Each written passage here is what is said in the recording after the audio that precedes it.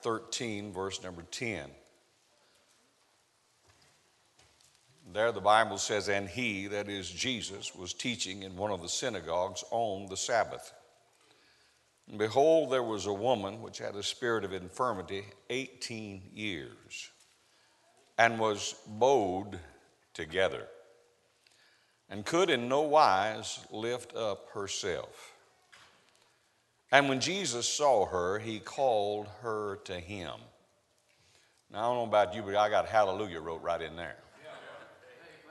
He called her to him and said unto her, "Woman, thou art loosed from thine infirmity." And he laid his hands on her, and immediately she was made straight and glorified God. And the ruler of the synagogue answered with indignation, because Jesus had healed on the Sabbath day, and said unto the people, "And there are 6 days in which men ought to work, in them therefore come and be healed, and not on the Sabbath day." The Lord then answered him and said, "Thou hypocrite, doth not each one of you on the Sabbath loose his ox or his ass from the stall, and lead him away to watering?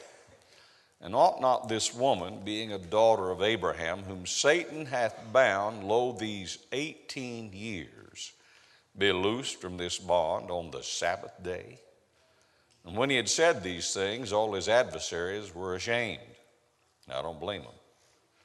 And all the people rejoiced for all the glorious things that were done by him. Lord, you know I stand in need of thee. I pray, dear Father, that the Holy Ghost will help me right now just to say whatever you would have me to say. God, do a work in somebody's heart, we pray. This is not about me, it's about you. And so, Lord, I beg you that now the Spirit of God, the breath of God, the unction of the Holy One will be upon us to make us to be an instrument unto righteousness, a vessel unto honor in thy hand. In Jesus' wonderful name, amen. This wonderful miracle of healing that Jesus placed upon this certain particular woman on the Sabbath day while in the tabernacle is of great interest to me. This woman was hurting. This woman was harnessed. This woman was hampered. This woman had actually been halted. But here on the Sabbath day in the house of God, she got help. The Bible said that she was hurting. She had to be hurting because she had been bowed together for some 18 years, painfully bent in an unnatural position, always looking down and always being looked down upon. Her life was miserable, constantly in terrible pain and agony and suffering, with never a good outlook on life. Now, some of you may be able to tell me more about back problems than I've had in my past, but I had a dad that I watched for many years that had back problems. He worked over at Tate, Georgia, in the Tate, Georgia Marble Company, and he ran what they called a bandsaw. And that saw, there would be marble pieces that would come down a conveyor and down some rollers, and he would have to take a prize bar and level it up and move it around. Sometimes those pieces of marble would weigh 3 and 4 tons. And he had to take a prize bar and somehow push and pull and shove and get it in line so that the saw could do its job in sawing that piece of marble. Many a time I've seen him to where he couldn't straighten up. Many a time I've seen him where he had to sleep in a recliner. He had to sit in a rocking chair. He couldn't do much of anything. He had a hard time getting around. I watched him for years have trouble with back problems. Any of you ever had that kind of problem? You know, when your back's out of whack and you're hurting your back, you hurt all over. This woman had been bent double. She had been bowed together for 18 years. She had to be in great pain.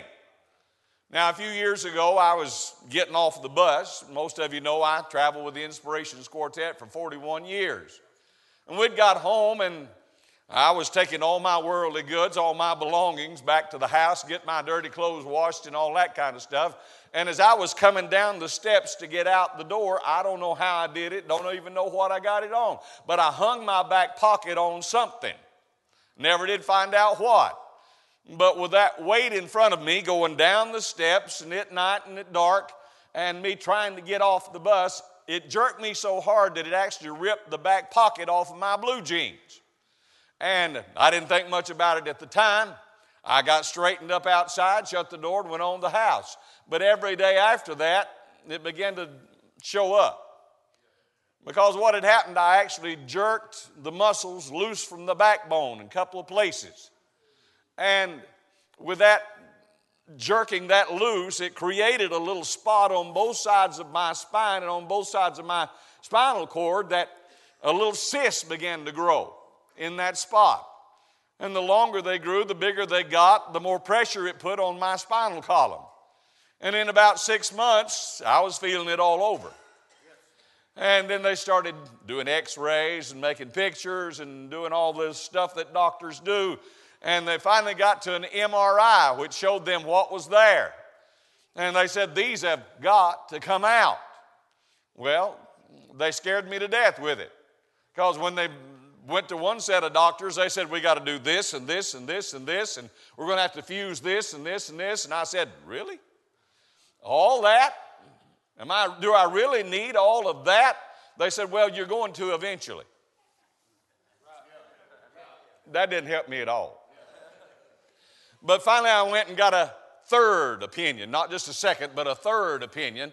And that doctor said, let's just take care of the problem right here, right now. If you ever need that other, we'll talk about it. But right now, let's just take care of this immediate need. I said, this is the guy I want to do this. And so he operated. He took those cysts out, and by the time that was done, it had been a year since this had happened. And I'd gotten to the place that going up and down steps was really a hard matter. I was virtually losing the use of my legs going up and down steps because of the pressure that those cysts were putting on my spinal column. I cannot imagine the pain and the agony and the suffering this woman was going through, bowed over together for 18 years. She was hurting. She was miserable. She was always looking down, never able to look up. Thank God, I'm glad I know from whence my help cometh. My help cometh from the Lord. I get to look up toward Him, and He looks down toward me. And we have a relationship together that I get help from the Lord that looks down in my direction. She couldn't look up toward Him. She couldn't look up at anybody. She was always bent over looking down, and all she could see was what was in front of her. That's the way most Baptists are.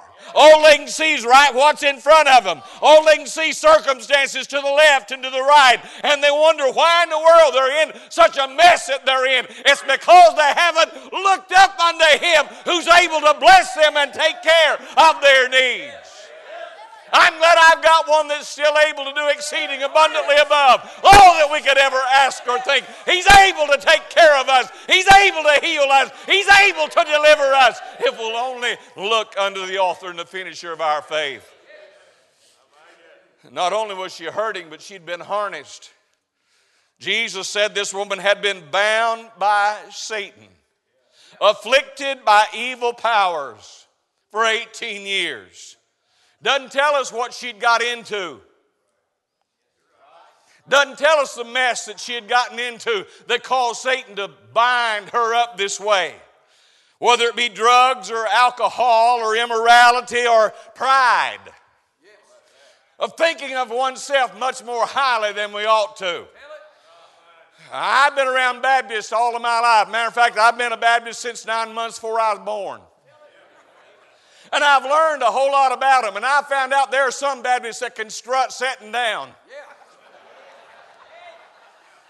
Because they are so built up within themselves. I've done this, I've done that. Look what I've accomplished. Don't tell me about what you've accomplished. Tell me what Jesus has done. Glorify Him, magnify Him, lift Him up. It's not about yourself and what you can do. It's not about a pat on the back for you. It's about praising the one that is worthy of adoration and praise. Don't know whether it was selfishness or greed. Don't know what the problem had been. Don't know why she was in this condition. The Bible doesn't say so. But there's a whole lot of folks that are bound down by Satan because of where they are and who they are and what they think they are and who they're associated with and the life that God has blessed them to have. Amen. She had been harnessed by Satan. Can I go on record to tell you that if you're not safe and secure in the hand of the Lord Jesus Christ, that you're very possibly in the grip of Satan already. Amen. Amen. He walketh about seeking whom he may devour. He's on your trail. And you're no match for him. Amen. This little woman was hurting. She was harnessed and she'd been hampered. She was hampered in the fact that she could not live a normal life. Amen. There was no real enjoyment for her. There was no real happiness for her. She was very limited in what she could do and where she could go. Imagine being in this kind of position. She was never satisfied with anything. Don't point, that's not nice. She was never satisfied with anything. Have you ever met them folks that you just know they're not going to be satisfied with nothing? That's right. They've never got a good word for anybody or anything. It's always a complaint and a mourn, and they've always wanted to talk about how bad things are. And them kind of Baptists are the ones that you can look in their face and you can almost tell you don't need to ask them how they're doing. Because they're going to tell you anyway. And when they tell you, they're going to make you about as depressed as they are. Amen. This woman had a bad outlook on life because she didn't have an uplook. All she could see was circumstances round about her. She never had a good word for anybody because nobody ever had a good word for her. I've thought about this and it just kind of makes sense to me. With her being bowed double all the time, even the kids would look at her and come by and say, I'm bigger than her. I'm taller than she is. Amen. I've got a better life than she does. Amen. She had been halted because the Bible said she could in no wise straighten herself up. She was not getting any better. We can't straighten ourselves up. I don't know how many folks I've witnessed to and how many I've talked to, how many folks that I've said that needed to get right with God. I've tried to witness to them, talk to them, and they say, now, preacher, I've got some things that I've got to get straight, and then I'll come to God. Trying to get the cart before the horse. They want to get something straightened out and then come to God. And every time I tell them, look, if you'll bring it to God, He'll get it straightened out and you won't have to. But they always think they got to do something themselves. Amen. By grace through faith, not of works, lest any man should boast. It's not about your works. It's not about what you can do. It's not about your ability. It's not about your pride. It's not about your arrogance. It's not about your education. It's not about who you are or what you can do. It's about a God that can do anything but fail. This woman was halted in the fact that she couldn't do anything about it. I'm sure she'd been to every doctor there was in town and they hadn't been able to help her for 18 years. Amen. There are some things that only God can do for you. Amen. Nothing she had tried had helped. But the fact was she was not hopeless. Amen. I'm glad as long as there's breath, there's still hope. Oh, you can sit there if you want to. I can have a spell with myself right there. I'm really glad that as long as there is breath, there is still hope. There is a God that is able. He can still reach to wherever they are. He can still get a hold of the matters. He can still change the circumstances. He can still deliver. There is nobody beyond the reach of God. Nobody that He cannot help.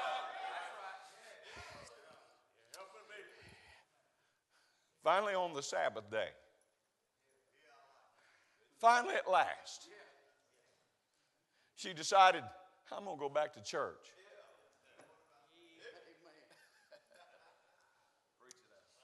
I'm going to go back to church.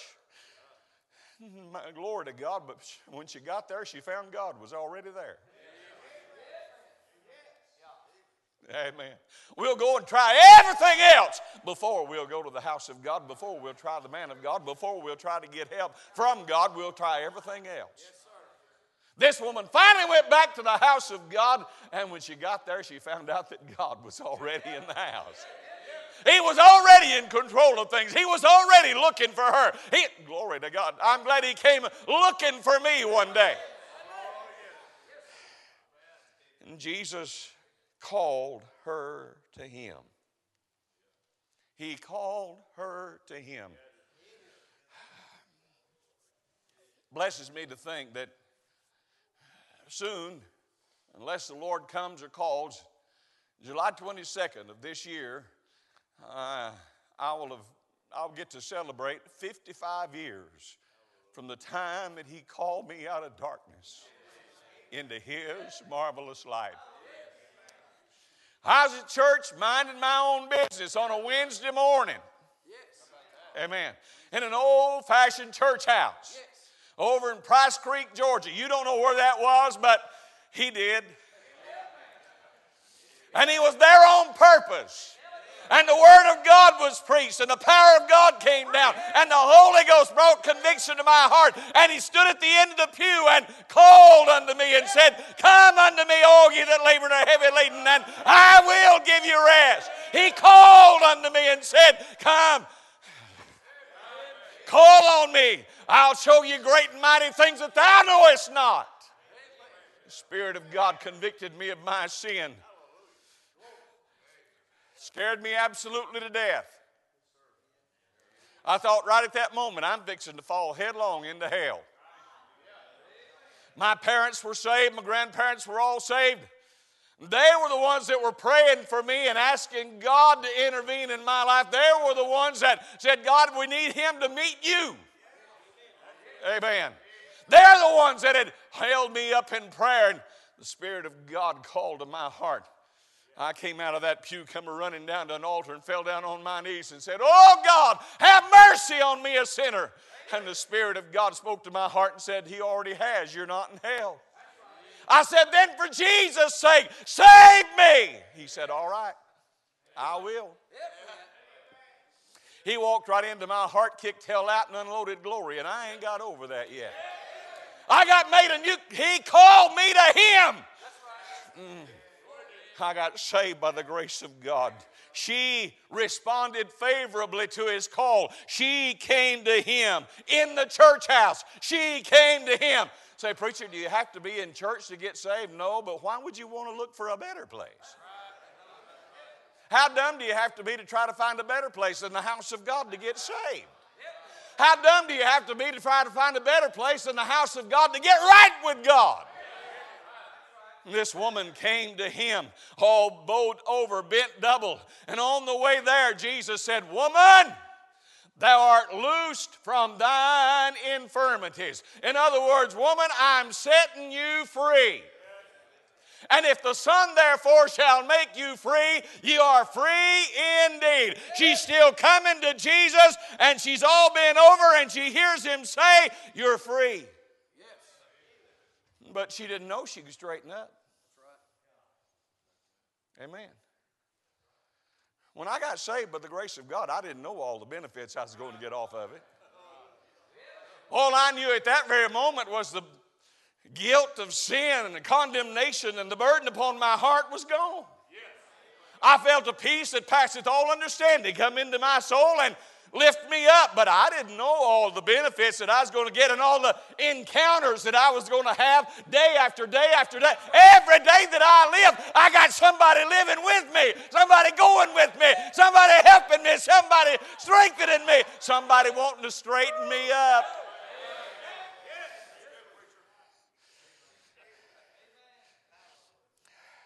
John said, all the Father Jesus said in John 6, all that the Father giveth me shall come to me, and him that cometh to me I will in no wise cast out. We need God to intervene in the lives of those that are lost and undone, those that are troubled, those that are bowled over, those that Satan's got a grip on, those that Satan's bowed down, those that don't know any better. We need God to get a hold of them and do something for them. And the Bible said then he laid his hands on her. Oh, glory to God. He laid his hands on her. Now, she is saved. Her life had been changed.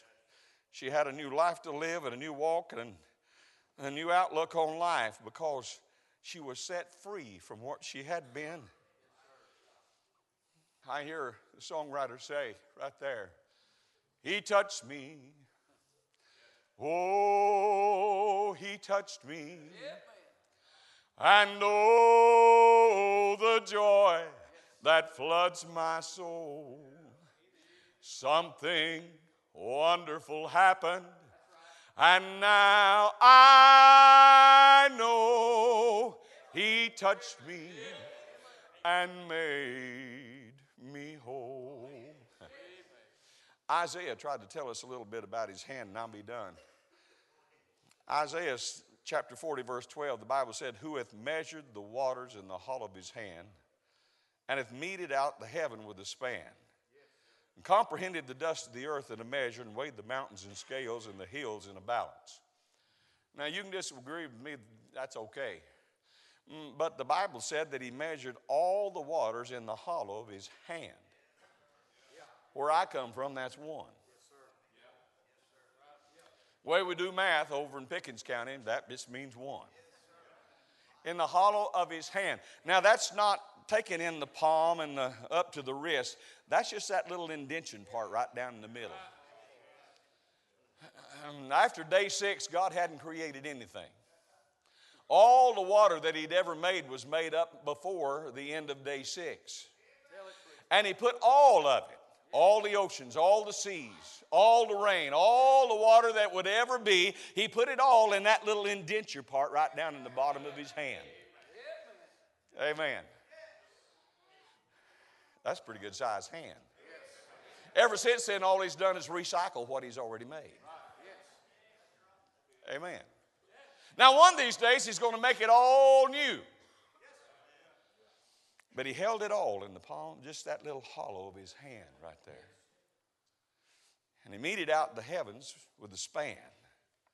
I got to thinking about that. Now, this is just me using my imagination, but the span of a hand is like this.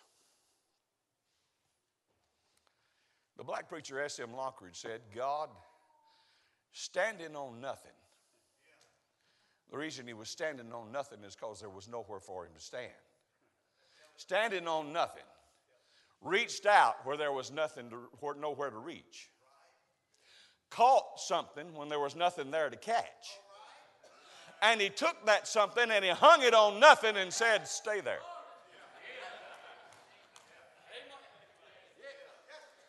And it's still there. He went on to say he took the hammer of his own will and he struck it against the anvil of his omnipotence. And sparks flew therefrom. And he caught them on the tips of his fingers. And he named them one by one. Now, scientists today tell us that there are so many stars they can't even make a guesstimation as how many there are. Yet the God who caught them on the tips of his fingers knows every one of them by name. Somehow I believe when he meted out the heavens with a span, the psalmist said he bedecked the universe, or he put the stars in their movement by the movement of his fingers. That's what the Word of God said. By the movement of his fingers, he put the stars in their orbits. I'm thinking he did it like that. And everything that there is came to be and put it right in place. And he measured it all by the measure of his hand. And then the Bible said that this woman, who had just been loose from her infirmities, he puts both. Oh my. He put,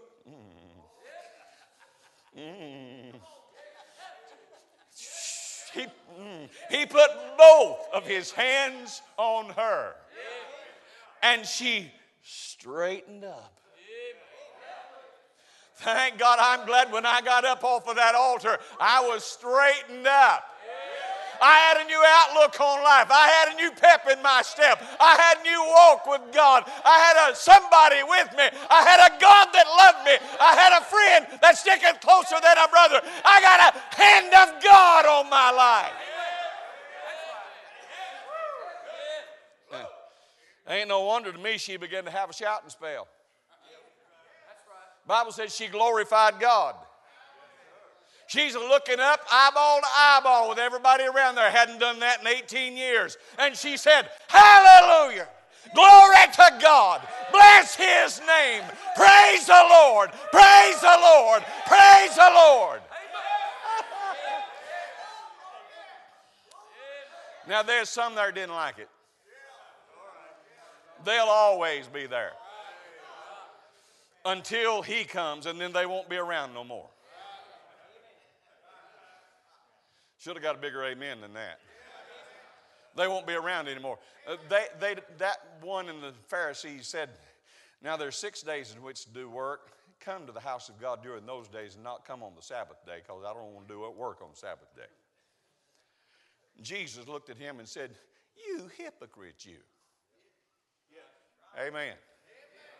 This woman that's been loose from her infirmity, she'd been bound for 18 years. Satan has been kicked out of her life. She's got a brand new joy and a brand new peace and a brand new life. And you don't want her to come on the Sabbath day?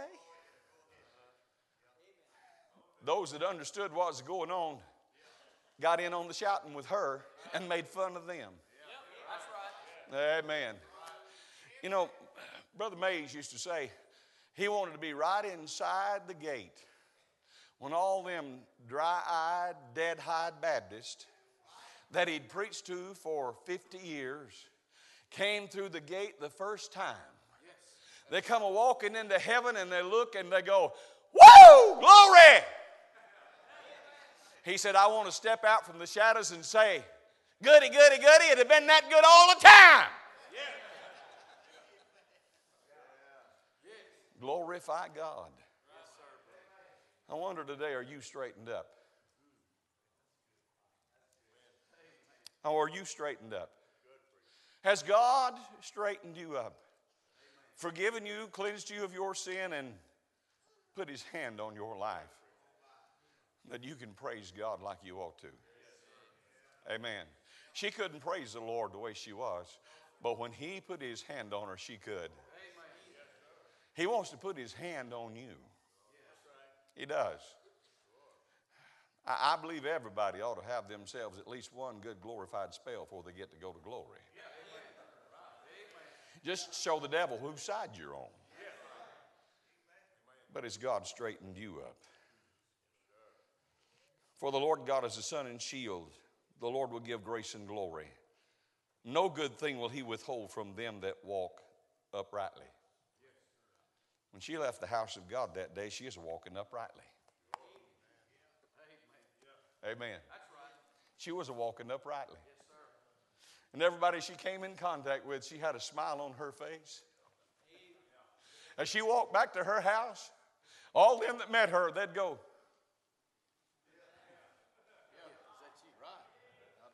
Is that who I thought it was?